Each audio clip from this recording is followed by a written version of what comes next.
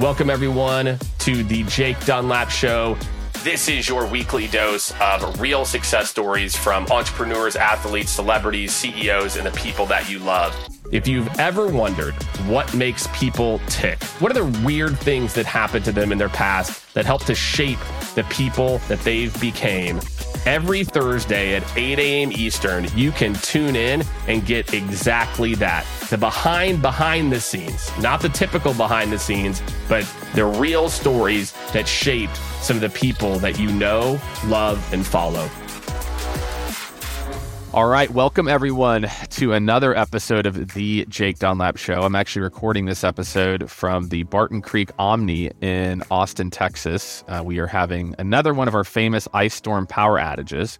We're hunkering down with the family right now and excited for this conversation. This is one that we've been trying to work on for, I feel like, a few months now, and am really looking forward to this topic around joy, taking ownership over parts of your life and doing it in a way that really feels authentic and in a way that really feels exciting. I think some topics around business and debt and other things can sometimes not have that tilt. It's already a proven fact that having a positive attitude has beneficial effects on everything that we do. And definitely the same thing can be applied to our business and how we plan for the future, whether it's the next steps we need to take or strategies. It's all about creating a balanced environment that can function without fault, no matter the obstacles that you are facing. So today's guest, been in business for over 30 years. She has been talking about joy and now debt ever since she was over $187,000 in debt and managed to build her life back up and create the joy of business. She also is the host of the Choice, Change, and Action podcast. She's got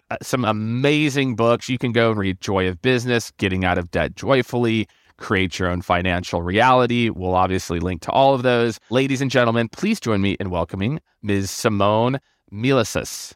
Thank you for joining us, Simone. Thank you. It's good to be here. Thank you so much for having me, Jake. We are glad to have you. This is going to be a fun one. So if you can't tell, Simone is from Australia.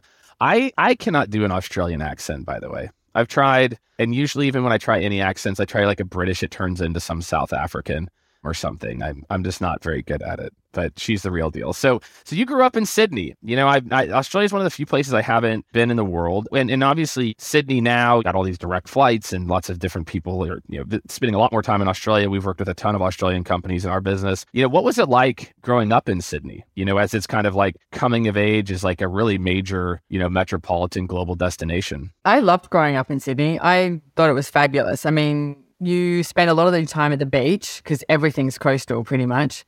And, I lived on the south of Sydney and then I went to school right in the city in a place called King's Cross, which is a little bit of a controversial area. And I went to a private school there and I loved it. It's like, gosh, the partying and everything that you could do there was amazing. That's actually why I moved out of Sydney, because I was like, okay, I might end up dead at the moment if I keep going the rate that I'm going. So maybe I was one of the people who initiated Sydney being a hotspot. I'm not sure. But you know what? It's absolutely beautiful because it's got the beaches and you've got I think any city that is in a harbour is just there's such a beauty to it with the water. And I mean, the harbour is iconic, obviously. It's amazing. So yeah, I absolutely loved Sydney and had to get out of there when I had to get out of there as well. And then you're like, okay, I need to go see more. What are some early memories you have? I ask every guest, what I find consistently is there's these things that happen to us early in life. It's like these weird moments of like the chip on our shoulder or some lesson that we learned. And, what are some early memories? You've pretty much been in business for yourself and loving business, really from the jump. Are there any early memories, whether it's with, your family, other people around you that influenced you around entrepreneurship or around, building your own business? Do you know, it might sound a bit cheesy, but I'm going to say my father. He was such an inspiration to me. He was a chartered accountant, but growing up, it's like, I always remember we had these different things going on. Like at one stage, we were part owner of a butcher shop, and then there was this big picnic table craze, and we were part of that. And then he was a part of this a company that was importing clothing from India. And he always, like, now, when I look at it, I knew he was an entrepreneur, and he would meet people and he would get involved with their businesses as well as being the accountant. Like, actually have some artwork in my house, because when my dad first started his business, he literally walked the streets talking to people saying, do you need an accountant? And he met these artists and they said, we don't have any money. And he really liked their artwork. And he said, what if you pay me in artwork? And he did. And then they became, pretty famous. So the artwork is actually worth something now. And he was always like that. My mother was the exact opposite. So I think I had this sort of conflicted world, because mum was like, you're not allowed to talk about business and money at the dinner table. But my dad was so intriguing that I always wanted to talk to him about business and money. And so I'm going to say my dad, he was always changing things, and always, he would get up at 3 a.m. in the morning when the New York Stock Exchange opened, and with his cup of tea, from as long as I can remember, and watch when the New York Stock Exchange opened. He was always interested. Wow. And and plus as like an accountant, a lot of times the accountants aren't the ones out there, feet on the street drumming up business. So I can imagine that. And then like you said, you were like, all right, I'm getting out of here. I'm going to go travel. You spent time in London. Now I think you're, part owner in an eco retreat in Costa Rica. It's something else in Italy. I know you've got some other ventures there. Like, where do you feel like that desire came from? So you'd grown up in Sydney, you have these inspirations, what was it that made you want to leave and go do all these things? The world was just pulling at me. I was so intrigued with the rest of the world. I remember studying, I didn't study any science at school. I did all, history topics and things like that. And I was always so interested in the world. And, there was different cities like London, New York were just I was like, I have to go see these cities. So, and when a lot of my friends were, wanting to, get married and have kids and do all of this, I was like, I need to see the world. So I was really busting to see the world. It was such a pull for me. And at the same time, people used to say to me, well, what are you going to do? And I was like, I want to own my own business. And they'd say, what do you want? What is that going to be? And I was like, I don't know right yet. But all I knew was business to me was something that you could get out there into the world. It was a way that you could travel, a way that you could make money, and it was malleable.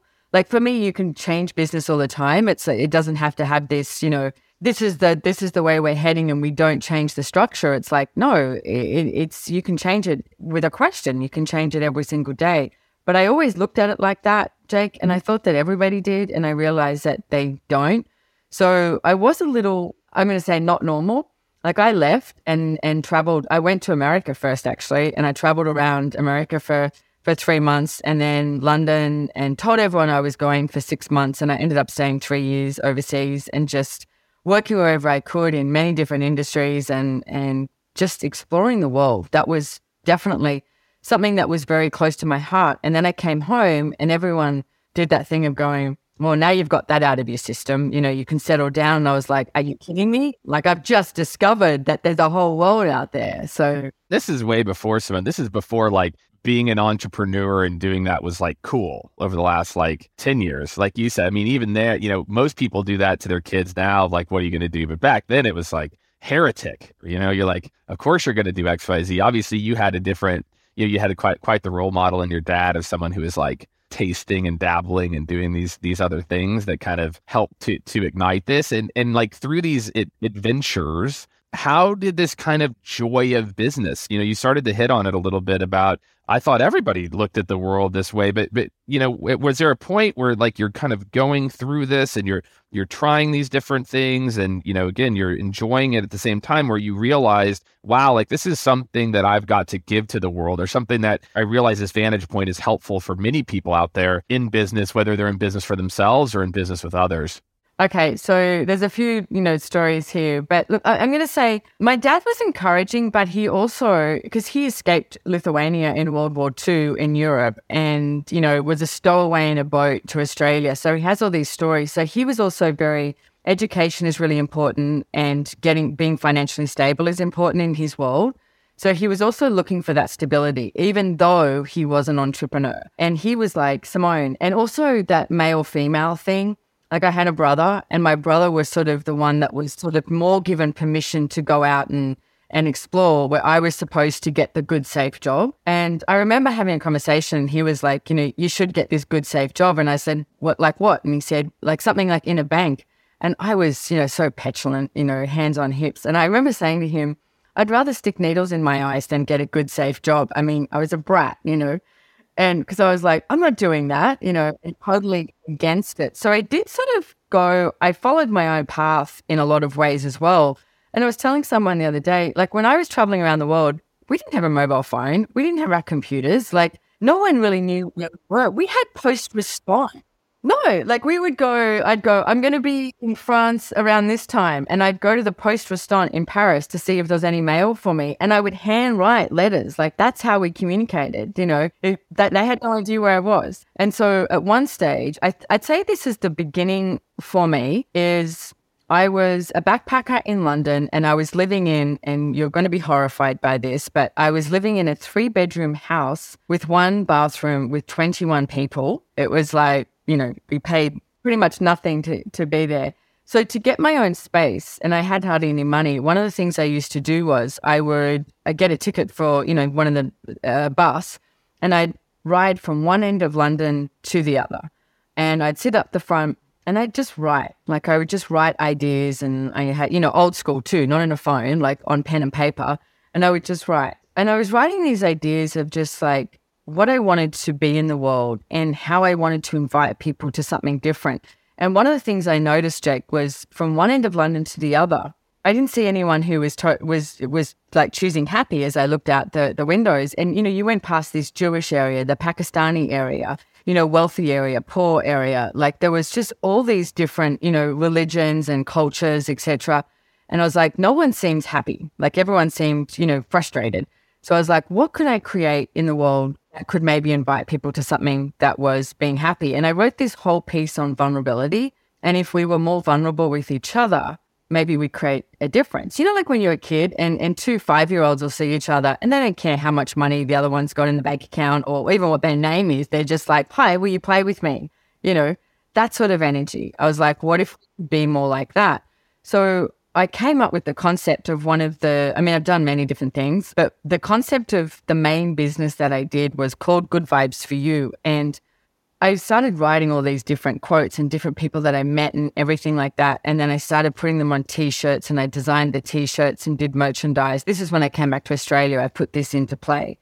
So, but the original idea came from me riding this bus across London, just wanting my own space. And I actually saw a really famous musician out the window and she had this T-shirt on and it had this saying on it and it was quite derogatory. And I remember thinking, God, you have the power and potency to have a T-shirt on that would invite someone to something different, and that's what you chose.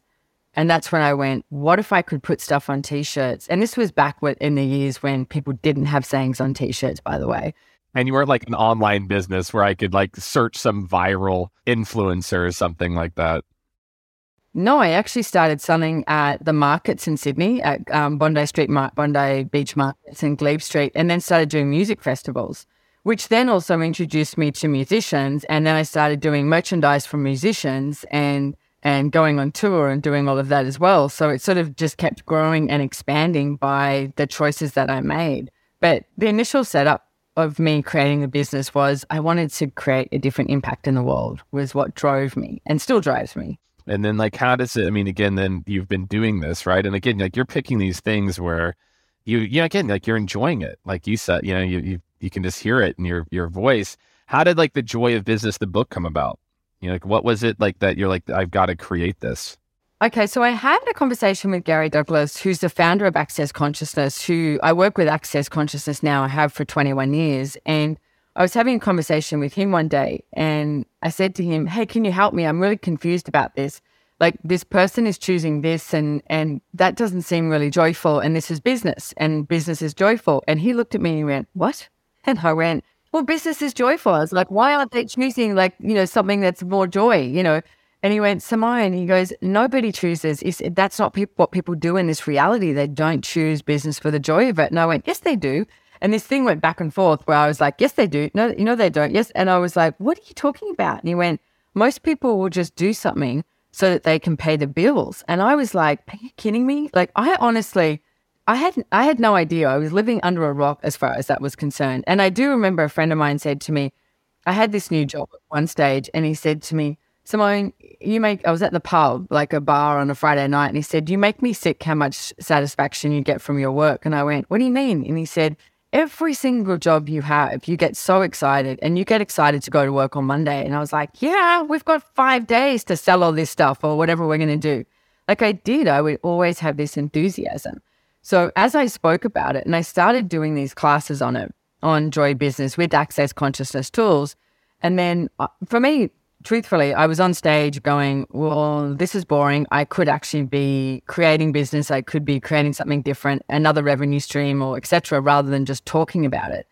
But then I realized so many people came up to me and they were so grateful. Things that I was taking for granted, like the tools I was using, they weren't. And they were just, it was opening these doors, and that matched the energy of what it is that I was looking to create. So then I went, okay, maybe I need to start putting this into a book. So I wrote Joy of Business, and it's got a lot of really pragmatic tools in there, like from, hiring staff to, I think one of my favorite topics is talking about, do you do business like a man or a woman? Because most people assume I'm a woman, I do business like a woman, rather than how are you in business? Because men are way more direct, I'm way more direct.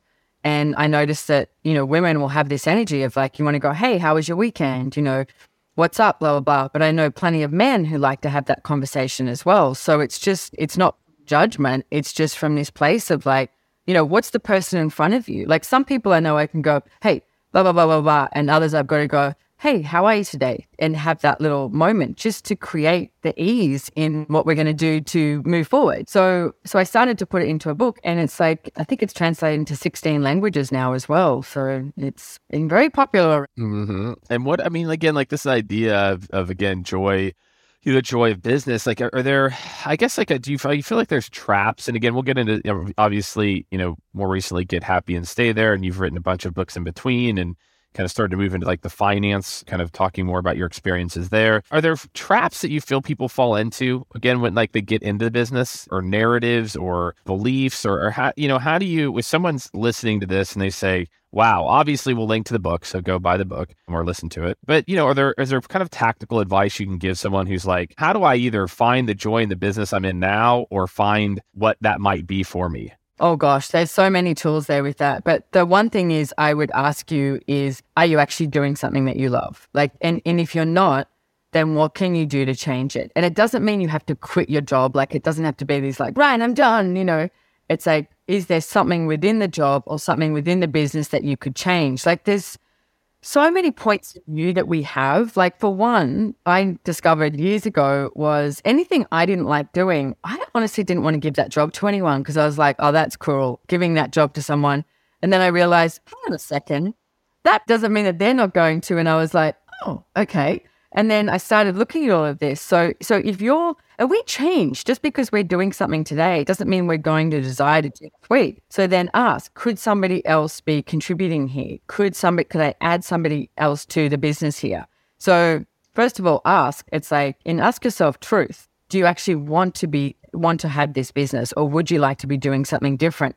And, I think one of the gifts of 2020 and 21, Jake, was a lot of people started to look at, hang on a second. I mean, they looked at everything, their business, their relationships, all of it. Am I actually choosing this because I'm enjoying it and it's my life, or am I choosing this because it's a necessity? And if you make anything a necessity, it's going to have this like control over you. Like, oh, I've got to have this business, rather than if it all went away tomorrow, what would you choose? Like, that's a really old tool, but it's a good one. It's a good question to ask. If every single person left your life, your business left, would you choose it again? And if not, why are you choosing it? Like, this is your life. It's not, I like to say, it's not a dry run. Like, this is it. It's like, are you happy with it? And if not, then ask a question of yourself. What could I add that would change this? What would create this to have more ease, and what would create it to have more joy? Like, to me, it's like, what does bring you joy?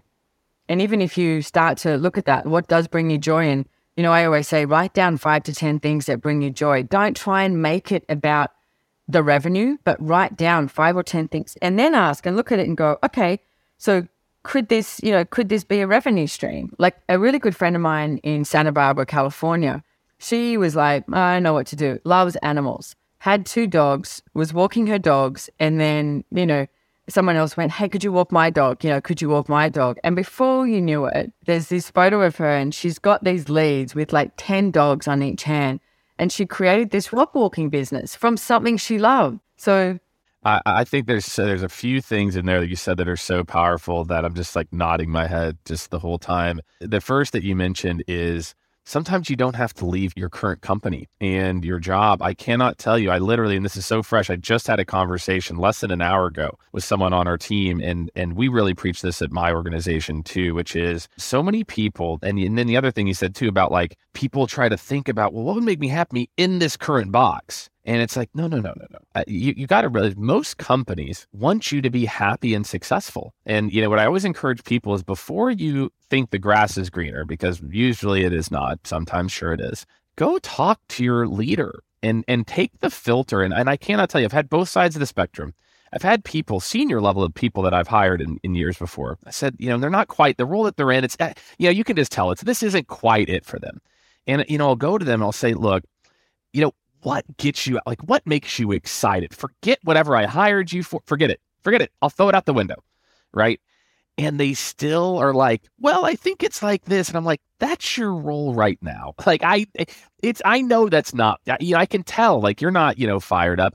And I think so many people go have that conversation. You will be shocked. And the conversation I had an hour ago, a woman on my team, she's doing some like email and some content. She's like, I'm really interested in product marketing. And I said, well, let's set up a call and talk about it. And so she talked to me about what she wanted to do. I tried to describe to her like, hey, this is what I know great product marketing to be. This is, kind of some things. And I was like, well, let's put you on a project. She's like, really? She's like, I worked at these other companies. They would never do that. And I just feel like the amount of work that like what I feel like leaders don't realize, if you can align people to what they're good at, even if they're only doing that for 20% of their job, right? Or like something that they can do, or maybe you want to get it towards like 80, 90%. Holy crap, are they productive? Like, as opposed to like, if they're not super pumped up about what they're doing and they're working 100%, you're maybe getting 50%. Whereas if I can align someone to something they're excited about doing, the equivalent becomes 250%. And there's actually studies around this too, that I've seen before. And so, wow, if you're listening to this, go have the conversation. Or if you're leading a company, are you creating the space for your people to find joy in their work and letting them know that they can do new things? So I'm just shaking my head. This is spot on with. Yeah, it's brilliant. And I'm always saying, because we've obviously got people all over the world, and we have a meeting, every Friday morning, and I'm nearly at least twice a month, I'm like, hey, is everyone good? Do you want to change something up?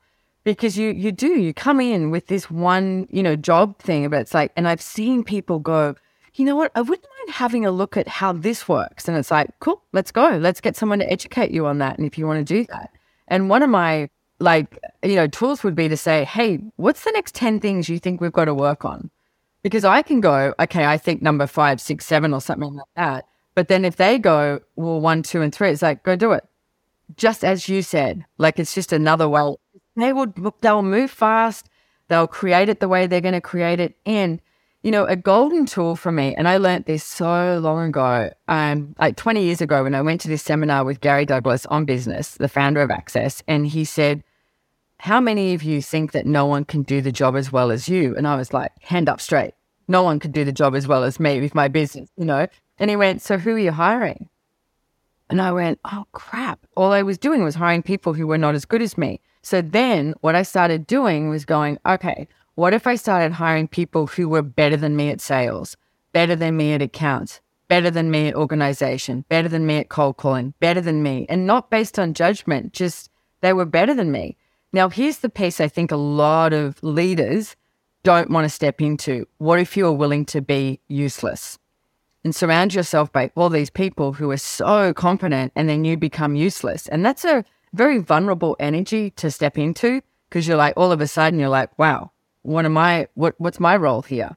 What I've noticed is every single time I've done this, it's like when I become useless, I step into more creation, and it opens up a bigger and a greater door, something different and something else. And like I said, there's a strength and a courage and a vulnerability that goes with that.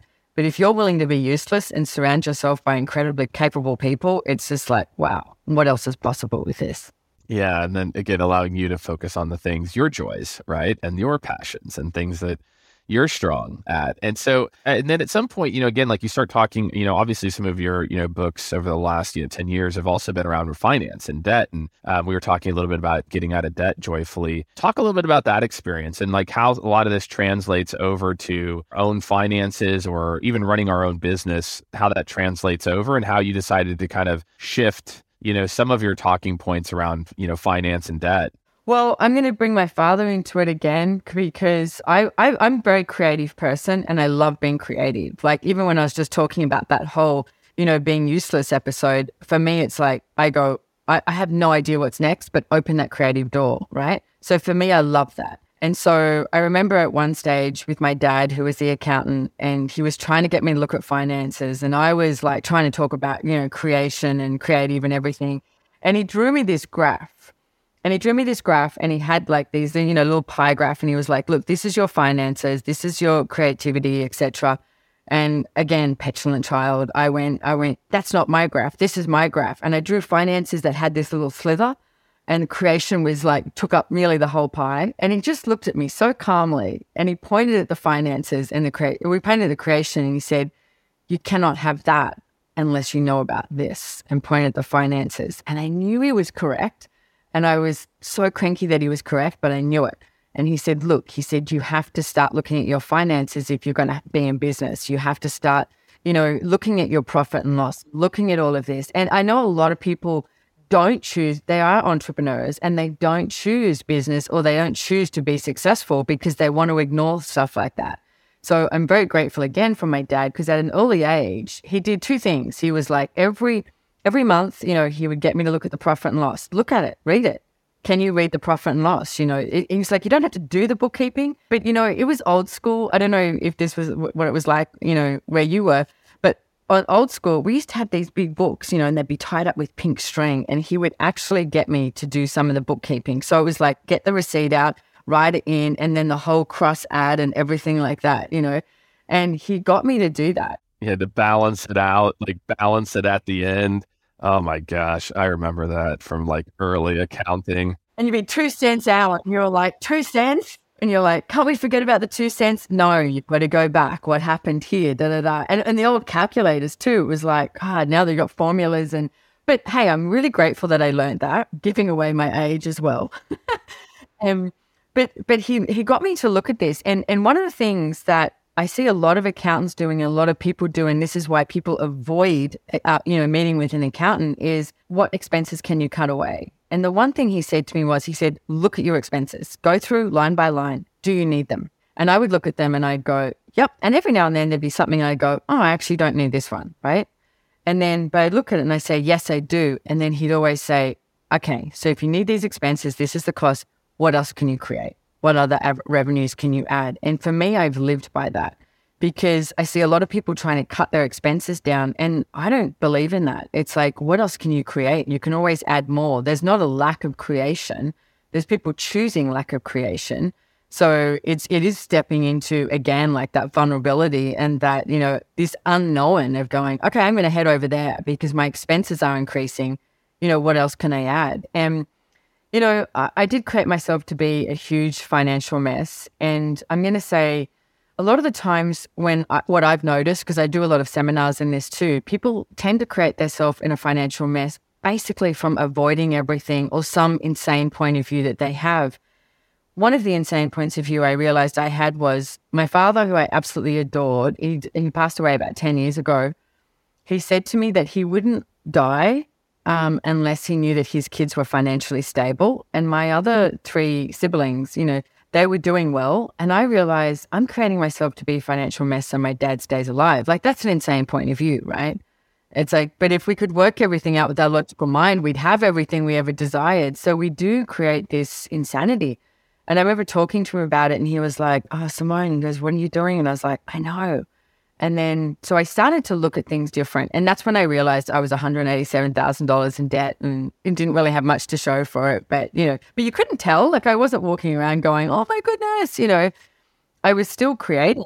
I just wasn't looking at the finances. So then I made the demand of myself, okay, I got to start looking at these finances and changing my point of view. I mean, I love Einstein said, if you do the same thing and expect a different result, that's the sign of insanity. And I knew I had to just flip my script, like just flip it completely and start looking at something different. And it's pretty much when I met Gary Douglas and Dane here and came across the Access Consciousness tools and went, okay, I'm going to start using some of these tools to change the way I look at finances, change my point of view around money, and start to look at what it would be like to have money. Because I realized that, the second book I wrote is called Getting Out of Debt Joyfully, which most people would go, shouldn't it be getting out of debt? And I'm like, no, let's add the joyfully. Because when people are in debt, a lot of the times they don't want to make money because they go, well, all I've got to do is pay it back, pay it to XYZ. And I'm like, yeah, but you still have to live. You have to live, okay? This shouldn't be this, burden that you're carrying. It should be something that you can change by your choices and you can get out of it, and you still have to live and, asking questions of what else is possible here, Well, I think again, yeah, you've hit a couple of, I think, really important points here around, it's like that subconscious. It's interesting. And I think, like you said, maybe, a lot of people, it's like they're not getting out of debt because it's like, well, I know I could do more, but I'm really just not going to get anything from it. And so is it really worth me doing something about it now if I'm not going to see any type of impact from it? And I think, the concept of, it's both. It's like you're not doing it 100% that you're doing it the right amount to where, again, it's not debilitating everything else, away from the rest of the things that you enjoy doing, which I think for a lot of people is probably the stressor. Yeah. Yeah. And I think they get really comfortable though. Like it sounds weird, but I think they get comfortable being stressed, or because they know that energy. Like for me, I know when I started using these tools, and I literally set a calendar, for 3 months, and I went, okay, I'm going to use these tools for 3 months and see if something changes. And I sat down and when I finally realized I was out of debt, I was so disappointed. I was like, this is it. I was like, why isn't there like a marching band or fireworks going off, or everyone coming in going, yay, and applauding, and, this whole big thing. And I really was like, wow, this is a bit boring. And I noticed within 2 weeks, I was back in debt. And so I was smart enough at that time to go, yeah. And I was like, what are you doing here? What are you creating? So what I started asking myself is, what do I love about being in debt? And I realized, Jake, I knew it. I knew that energy. I knew what it was like to go, oh, rent's due, I've got to get rent thing. And I went, I don't know what it's like to have money. Like that was so new. So I made the demand of myself, what would it take for me to actually have money and see what that's like? So that's what I've been discovering ever since then. And then also I noticed about 2 years ago, like I have money, I have investments, I have a good portfolio, I have, real estate investments, I have all of this stuff. And then I went, oh, I've become complacent. And not that it's about I have to have more, but it was like I realized that energy of I'm now complacent with where I'm at. Okay, so now what else can I reach into? Like reaching into that future that is actually available for all of us. So yeah. Well, look, again, there's those constructs that we get, whether they're stressful or not. It's so wild that you mentioned that, we work with a lot of VPs of sales of these, rapid growth companies. And that's where, I spend a lot of my time is in those conversations. And this resonates because I think, sometimes I talk to them and they're running $100+ million businesses and bigger sometimes. And they're just used to this world of like stress and chaos. I'm like, it doesn't, even though, yes, it's rapid growth, it's complex. It doesn't actually have to be like this. You can actually build a foundation and scalable processes and things will go wrong. But you're right. I think it's like, especially if you've like gotten by or started to have success, right? Like you're big, again, as you started to realize the debt, but you were still having success, and it masks some of that. And so you think that the only way to achieve it is through that construct, right? Whether it's the pressure, the stress, the debt, or, and you're just so locked in to that way that you lived because it got you to that point, which I got to imagine like getting out of that. And again, we'll link to the book, the Getting Out of Debt, your second book, for people to check out. And is that where, Get Happy and Stay There? Is that kind of the I guess like reason that like how that book came out, which is like you kind of got to that point and now you're thinking about how to kind of stay in that zone as opposed to going back to those constructs? Yeah, the name of that book, Get Happy and Stay There, came about from a conversation that I had with Gary, the guy I work with, a friend of mine. And I was like, and I was complaining about something, and it was to do with finances and money and all this stuff. And he looked at me and he just went, why don't you get happy and stay there? And I walked away and went, okay.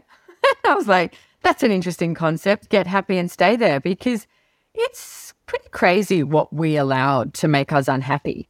And, just to add to what you were talking about is that people think they have to be stressed. People think that they have to create this like focused energy, which then it also compresses everything.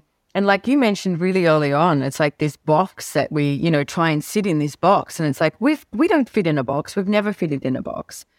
And I'm going to say, if this is like breaking news, if you actually be in business and in life and you function from relaxation, your business will expand at least 75%. It just will, from relaxation. From relaxation, you get to receive like everything from, you have like what I would call like this spherical awareness, because it's not just like focused in what's in front of you, it's from everywhere.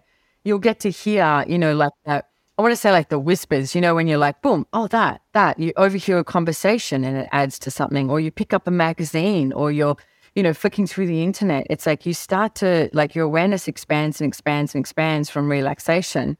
And then you receive more information. And, for me, one of the things I started to look at was, I realized I had a conversation with a friend and she said to me, hey, what is relaxation for you? And I went, you know what? I have no idea. Because I could say that thing of going, oh, getting a massage, sleeping longer, I could say all those things, but I went, but it's got to be something bigger. It's got to be something different.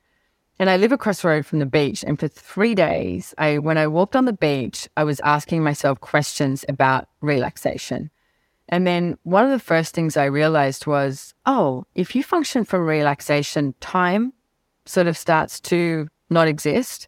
And, we put so many things into time. It's like, oh, is this going to be on time? It's got to be, what's the time? What's the thing? And it's all this budget, fixing things in. And I went, oh, if time ceases to exist for us and we are more so looking at the relaxation and the creation and the joy of it, then I noticed judgment also gets eliminated.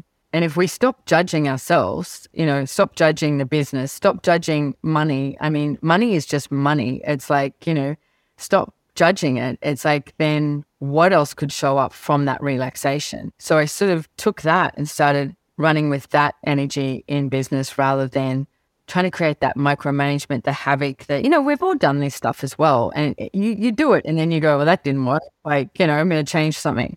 Or it kind of works, right? Or the worst is, I think what happens is these positive, negative, I'll call them a positive, negative feedback loop, which is like, well, I did micromanage these 55 things but what you never know is the opportunity cost. Well, what could it have been if you just like let it go? And chances are it probably would have been just fine. And I think that resonates so much. And I talk to a lot about, you are never going to break, I call it like, break things or do something, take that leap forward or big step if you don't give yourself time. If you don't just let things be and give yourself time to take a step back and walk on the beat. And again, like it doesn't have to be a lot of, you might be working crazy hours. A lot of people, listening to this and you might be like, well, yeah, it sounds great. I'd love to be able to do that. But the reality is what we're talking about, it can even be in small moments. I encourage my team, do you have 3 or 4 hours a week just dedicated to thinking about the actions that happen, what happened? We're working with clients. How did it work? What didn't work? What could I do differently? And it's just like, wow, like the compounding effect of giving yourself that time every week, or every day, or at least every month, if that's enough for you. Like it's the compounding effect of what the creativity will unlock or the relaxation will unlock to take gains versus, just taking a week to recharge somewhere is pretty remarkable. So preach, Simone. The holiday thing is sort of weird for me too. It's always like, because you have to have this time off. And I don't switch off. Like, when people always, entrepreneur, golden rule, when people go, well, I hope you get time for you. I hope you get to have time off. I hope you get, and I'm like, time off from what? I shower. And the big joke with my team is, because I always go, I was in the shower this morning. Everyone goes, yeah, what idea did you come up with? I just do. I'm in the shower and I'm like, oh, this idea. And I'm not going, well, I'm in the shower. I'm not supposed to have an idea. What if you never cut it off, but you had that relaxation? And you're correct. It's like, give yourself that time, give yourself the space. And if you're coming up with that reason and justification saying, I don't have that, you are lying to yourself because you do. I mean, one of the things that I became, I am going to call it an addiction in 2020 was indoor plants, because I used to travel so much. But if you spend 10 minutes walking around, 5 minutes, and just watering your plants and seeing if they're okay, notice the relaxation. So tell me you don't have time to go do something like that. Do you know what I mean? It's like, it could be anything. Like I lie in bed before I get up in the morning, and I always like sort of say hello to my body even, because it's like, you know, we can ask for the successful business, the money, all of that. But if you don't have your body, what's the use of having all that money? Like, you know, it's like, what are you going to choose? So when I wake up in the morning too, I'm always like putting my hands on my body somewhere and just going, hey, and it's like, you know, I've got these trillions of cells here. It's like just saying hi to your body, because otherwise you wake up and a lot of the times you let every platform run your you know, your Skypes, your WhatsApps, your Telegram, your emails. And it's like, don't let that run your life. It's like, you choose and then ask, okay, where is my energy required today? And you'll know. I love that. And it's like, yeah, that's like one of the biggest advice that I give. And I try to mandate it. It's like, again, you can't even force people, even when the CEO tells you. I'm like, do not have Slack, email, any alerts on your phone. It can wait.